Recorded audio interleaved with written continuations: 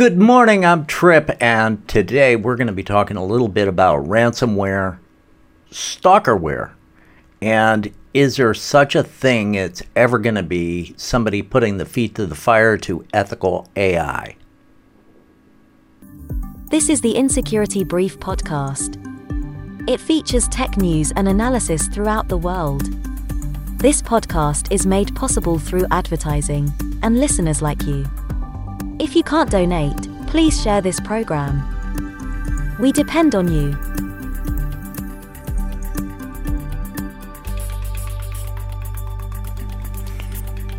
October 13th, Ravi Lakshman wrote a story about the White House hosting 30 other countries to build a coalition to fight ransomware globally because of this attack vector that has to do so much with state-sponsored attacks and using ransomware as a leverage in order to bring down companies. Now, there was some disinformation that we all heard about on this ransomware attack that was on an oil pipeline not so long ago that it got hit by the news, and some other ransomware attacks that were not reported correctly and or were just out and out fake. So I don't know exactly where this is going to lead, but what it is going to do is open up a channel of communication, maybe to figure out and nab who is behind all this. What do you think there, honey? Well, I mean, so the list of countries that were in attendance of this thing were Australia, Brazil, Bulgaria, Canada, Czech Republic, Dominican Republic, Estonia, EU, France, Germany, India, Ireland, Israel, Italy, Japan, Kenya, Lithuania, Mexico, Netherlands, New Zealand, Nigeria, Poland, Republic of Korea, Romania, Singapore, South Africa, Sweden, Switzerland, Ukraine, UAE, UK, and the US, but not China or Russia. So I think that some of the attendees, it's a little curious because Czech Republic is really big with Bitcoin.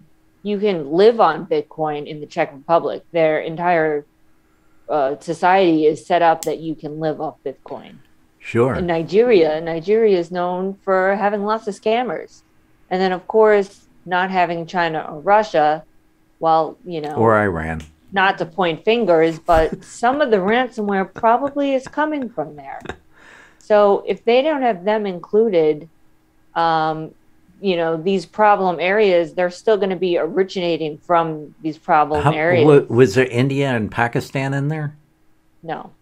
Yeah, because there are a lot of the IT. Well, India was, but not Pakistan. Yeah, okay. Well, that makes sense because the way that things get distributed, I mean, the attack vectors, how about Egypt?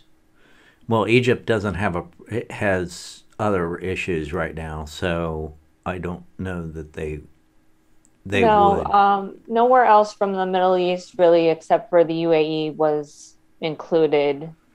But I didn't see Greece in there either. No. Yeah, and it said the European Union, so Greece is in the European Union, right? Yeah. The whole thing about all of the ransomware stuff is this is giving a blind, it's soiling the name of encryption and making people nervous about encryption. And,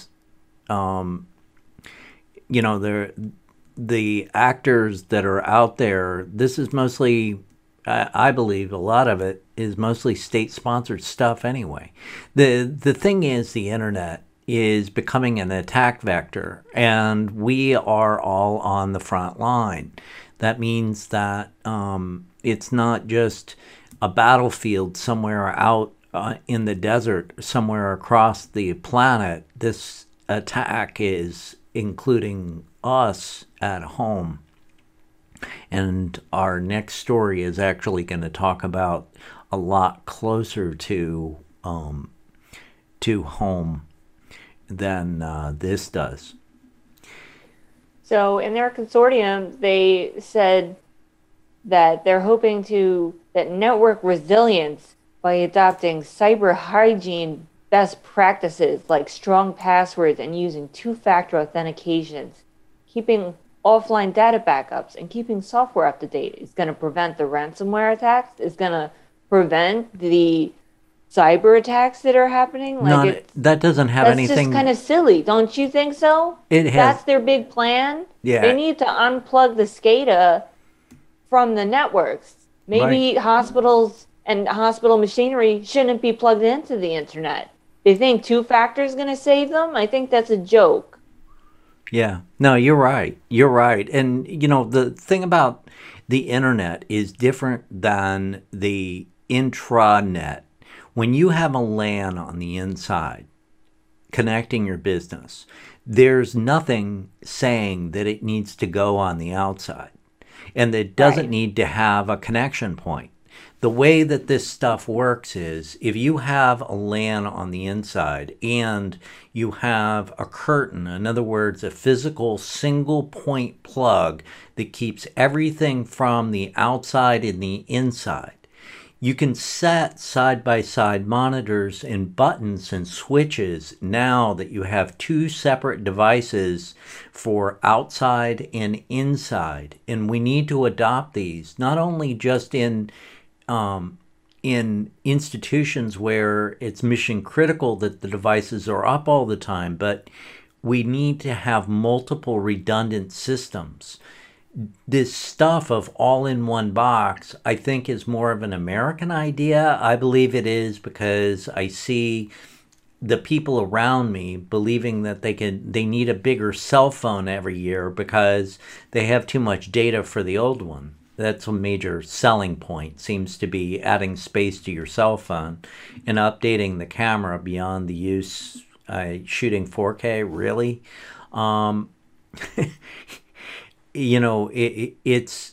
It's part of the way that we upgrade ourselves. Having multiple devices is always better than having one single breadbasket. It just is. And I agree with you, honey. I really do. Two-factor, we just did a story about two-factor getting broken, and all the text messages in the world already got pilfered. And by the way, this is an ongoing movement in the telecommunication industry too. I mean, this stuff is getting closer and closer and being used in warlike methods. Absolutely. I mean, further on in the article, they talked about how 400 million in 2020 was collected or spent to ransomware attacks. And they talked about how, the U.S. Treasury Department previously sanctioned a Russian cryptocurrency exchange, SUEX. Yeah. For laundering money. But you know what? There's in the cryptocurrency ecosystem, there's so much money laundering. It is literally the black stock market's currency. Sure. So unless you're going to stop crime tomorrow, you're not going to stop Bitcoin tomorrow. And Russia and China are really China got so heavily vested and has backed Bitcoin so strongly. I mean, are they going to sanction all the Chinese cryptocurrency places? I mean, they'd have to sanction like a whole sector of cryptocurrency and only have cryptocurrency, what, in America, or in these countries, or the Five Eyes or something? I don't know how they plan to make that work, but that is their task. Well, the other side of it is with the current thing with the United States and it going, it actually going, dollars being worth less with inflation.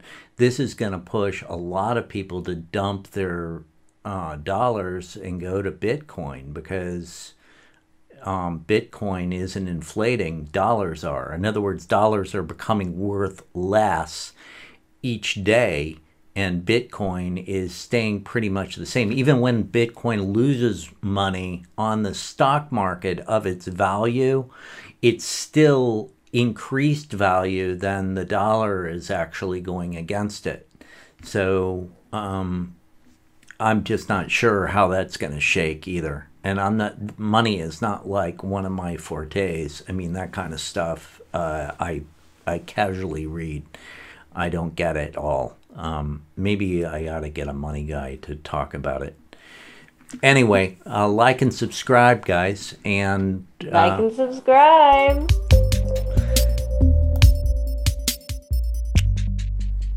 Zach Whittaker from TechCrunch.com released an article. A massive stalkerware leak puts the phone data of thousands at risk. Call records, text messages, and location data are easily accessed. So this is a story about just another one of the stalkerware types of apps. If you don't know what stalkerware is, it's an app that is marketed for either child tracking, monitoring software, or tracking your spouse. But it's a software that will track and monitor you, and that's all your phone calls, all your text messages, your GeoIP location, and your pictures, and pretty much just compromising your entire phone like an ownage. And it screenshots or whatever or just data itself is reported back to the attacker who installed it or tricked you to install it or whatever. So what do you think, Trip? What do you have to say? Well, the whole thing was that there had to be some other piece. There's a question too. With Apple's updates and Microsoft updates and Google's updates, which alerted Pegasus, there needs to be some kind of a replacement for it. So that was a major function because the dark guys, explain the dark guys real quick. Okay, we hear about the military-industrial complex. There's a separate part of that are spies for hire. So there's these companies that are out there that you can pay them, and they will install stalker software. This isn't just some 13-year-old hacker. These are trained, worked for various governments, and now work for these side companies. So Pegasus is one of these from that Israeli company, but they're not the only one. A lot of these companies use not only stalker software, but the SS7, which you may or may not know. It's in my blog. You can look it up online. The SS7 is sitting wide open. So when people talk about this trove of data, I'm not sure that the stalkerware is not just a red herring, because you can get all the text messages, you can listen to the calls, you can get the geodata directly from the SS7, and you can also record it at the telco. So it doesn't really matter if you've got telco control and you've got SS7 control. You don't need to put any kind of crap on anybody's phone because you got them anyway. So what they're not saying in this article is that you have something? No. Oh, Go ahead. I thought you were going to add something. You look like you wanted to add something. You know more about phones than I do.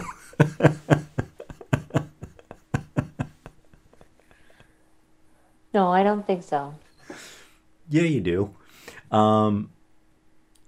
So, the whole thing about this is I just wonder when I read this kind of stuff if these if it's just a disinformation plant, because we know that this data is out there. That's why I still have phones around that you can remove the battery. That's why. If you read the Snowden things, there's a tool that you can put on an Apple to disable the power button. So when you hit the off screen goes off, looks like it goes off, but the phone actually stays on. So it's a tool. It's one of the tools. So you can't ever turn the app. Really, if somebody's after you, you can't turn the Apple off. It's always on, which the Geo is always on. The mic is always on. The only defense you have, if you want to defend yourself, get one of these. This is a old style plug and a phone that'll accept the old style plug. So you get one of these cords, and you cut the cord really close to the plug, and now you got a dead barrel. And when you slide the dead barrel into the phone, it opens up the switch inside the phone, inerting the mic. The only thing that you can do if you're the attacker side is you have to turn on the speakerphone. But then you got to risk, because now the thing is really loud. So if anything is on the other side, the person can hear it. Yeah, I've seen hacks about disabling the camera via software, but via a software hack, so that the camera can no longer be recording you, where it just is like looping around, and it can no longer be spying on you. I mean, because the problem in the article that was discussed is that, you know, let's say you didn't use one of these pieces of this stalkerware, and you did install it on your wife or your child's phone. There's vulnerabilities in the stalkerware software themselves. So now third-party attackers or hackers or people or cyber espionage people or threat actors, whoever they are, now they can be watching your child and your wife too. So because they're spilling records. They're spilling the records of all the people that they're monitoring. Right. It's like an intelligence agency that has open records for all the people they're monitoring. That's what these software companies are doing. You're entrusting this third-party software to spy on your wife, but now the whole internet can see her. You know, is that really what you want? So it's people are.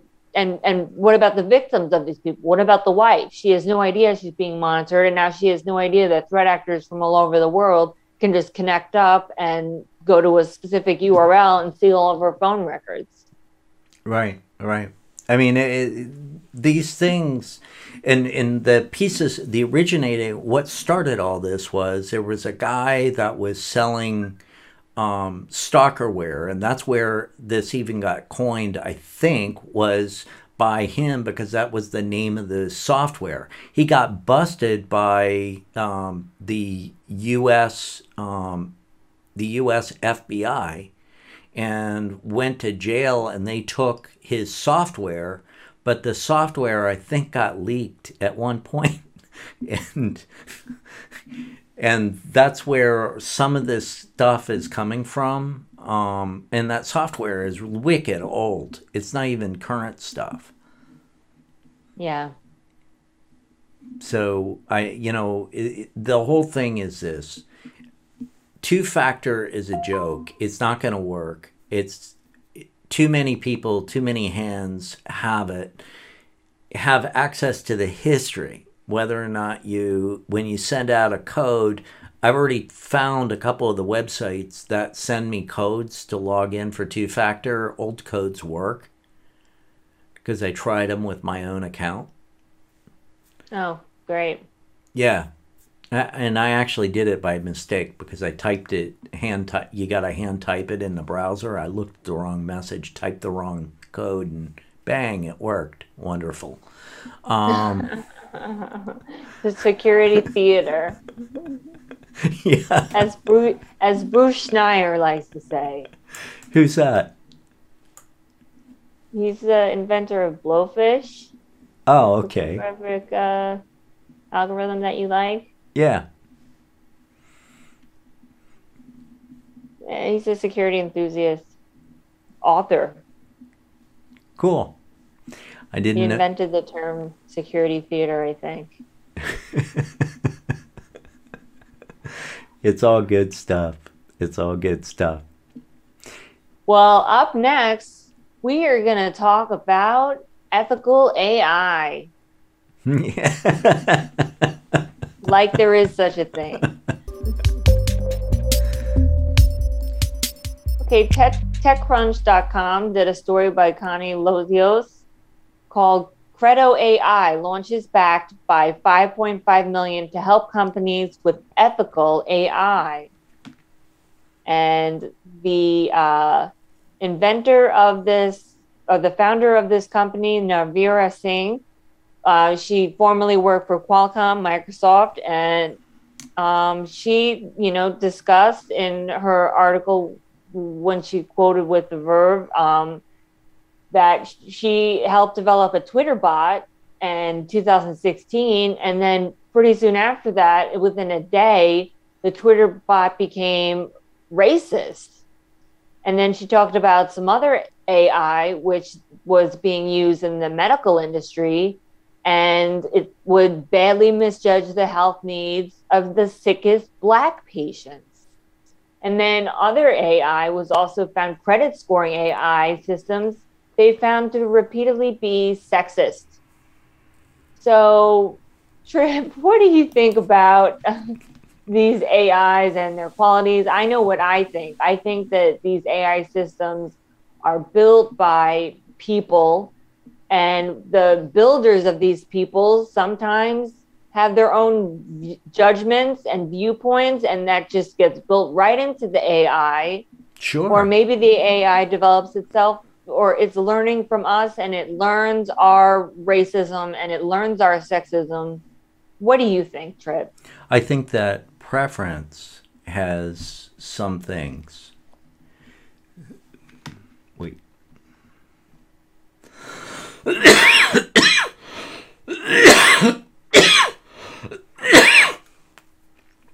Oh, I could feel that coming when you were talking. And no. Are you trying to hold it in? Yeah. So what I'll do is I'll flip it over to me and cut that part out. Great segue.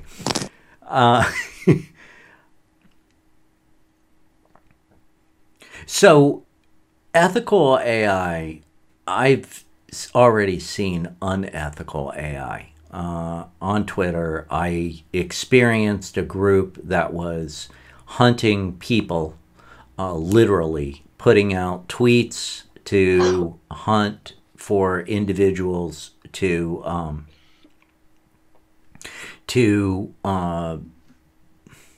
basically what they were doing was they were setting people up to be investigated by one of the federal agencies. So, and that was with extreme political bias.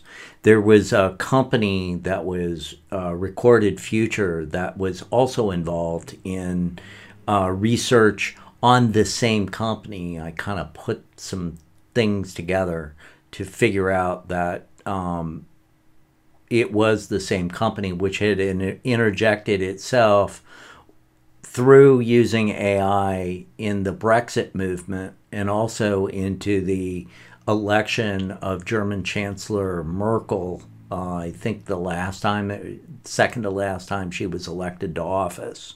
So with politics, AI is always going to have a preference which is not ethical at all, because preference doesn't have anything to do with ethics. And that's really where the difference between behavior has to do, because when we're talking about our own ethics, we do it in a way, or we frame it in a way so that we tend to be with non-preferential. And that's part of what these movements are in our current society. But these they're being convoluted because they're extreme bias, and stating the total opposite, that they're not with bias. And this has to do with that that crazy naming stuff, and the equality stuff. When you have extreme bias, you can't be unethical or with ethic, because ethic is non-biased. At least that's the way I look at it. What do you think? Well, I think, preference can be unethical, because if you look at the credit scoring AI system that's sexist, well, I mean, if you were the owner of some firm, you had some credit scoring AI, and you asked the AI to, choose the mortgages for the best candidates, well, then maybe they're all going to choose men who make more money instead of women. Okay, so while it would be preferential for the company to try and make the most profits, the AI would only be picking men and the people with the top salaries, and they tend to be men versus women who get paid less. So there is ethics that needs to be built into these things to equal out disparities that the AI may find it's true. Yes, men might be more you might want to have the most profits and only have men, but that's not a fair world. So the software company that this woman decided to develop, what it tries to do is it tries to lay a framework and a set of guidelines, and she hopes someday to become the standard for ethical AI and have others, set benchmarks where they come in and they assess what the AI is doing and have different models that work for different companies, and can try and set some standards to level the playing field when you have to deal with AI. I think it's very hard. And I think that the more AI creeps into our lives into decision-making, such as healthcare services or credit scoring, the more you're going to find problems with it and unfair situations. Well, we're seeing unfair situations right now with the AI on social media. AI is running social media, and the big social media players, like the people at Facebook and the people at Twitter specifically, they don't recognize or they don't publicize that the AI is actually in control of the platform, because it does really weird shit. Excuse me, but I mean, that thing where on Twitter where it just dumps people out of the Great Purge in January. I don't think that humans necessarily knew that the AI was going to do that. I think politically inside the company, they had somebody had heart failure the next day, because basically what happened is 30 million people got pushed off of Twitter overnight. And it's doing it now. It's sweeping through. I have a group on Twitter, and I lost like 40 people last week. So, and their accounts don't exist anymore. And it's not like it's a bot. It's somebody I was talking to. So, they violate the rules and they do stuff, and the platforms target them, but the platform kind of targets them. Look at us with the COVID thing, and we got to watch what we say, because this will be on YouTube, because you can't say that word all the way through. We posted that on Facebook, and it got ejected. Yeah, our whole thing got marked as spam, and just because of our clickbait. I don't think our eye candy trying to get you guys to click the videos. I don't think it had anything to do with it had the word. The thing is, it had the word and it read the word. So then we're talking about is the virus that's running around. and we got to watch the word virus too when we talk about computers, because the AI on Google and YouTube doesn't know the difference between a human pathone and a computer pathone.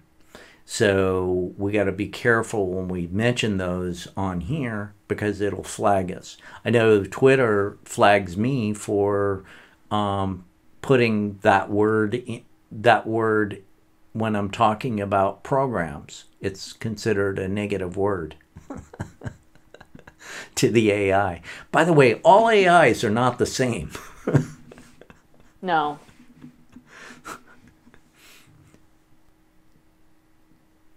Well, I'm Honey. I'm Trip. You have a great afternoon.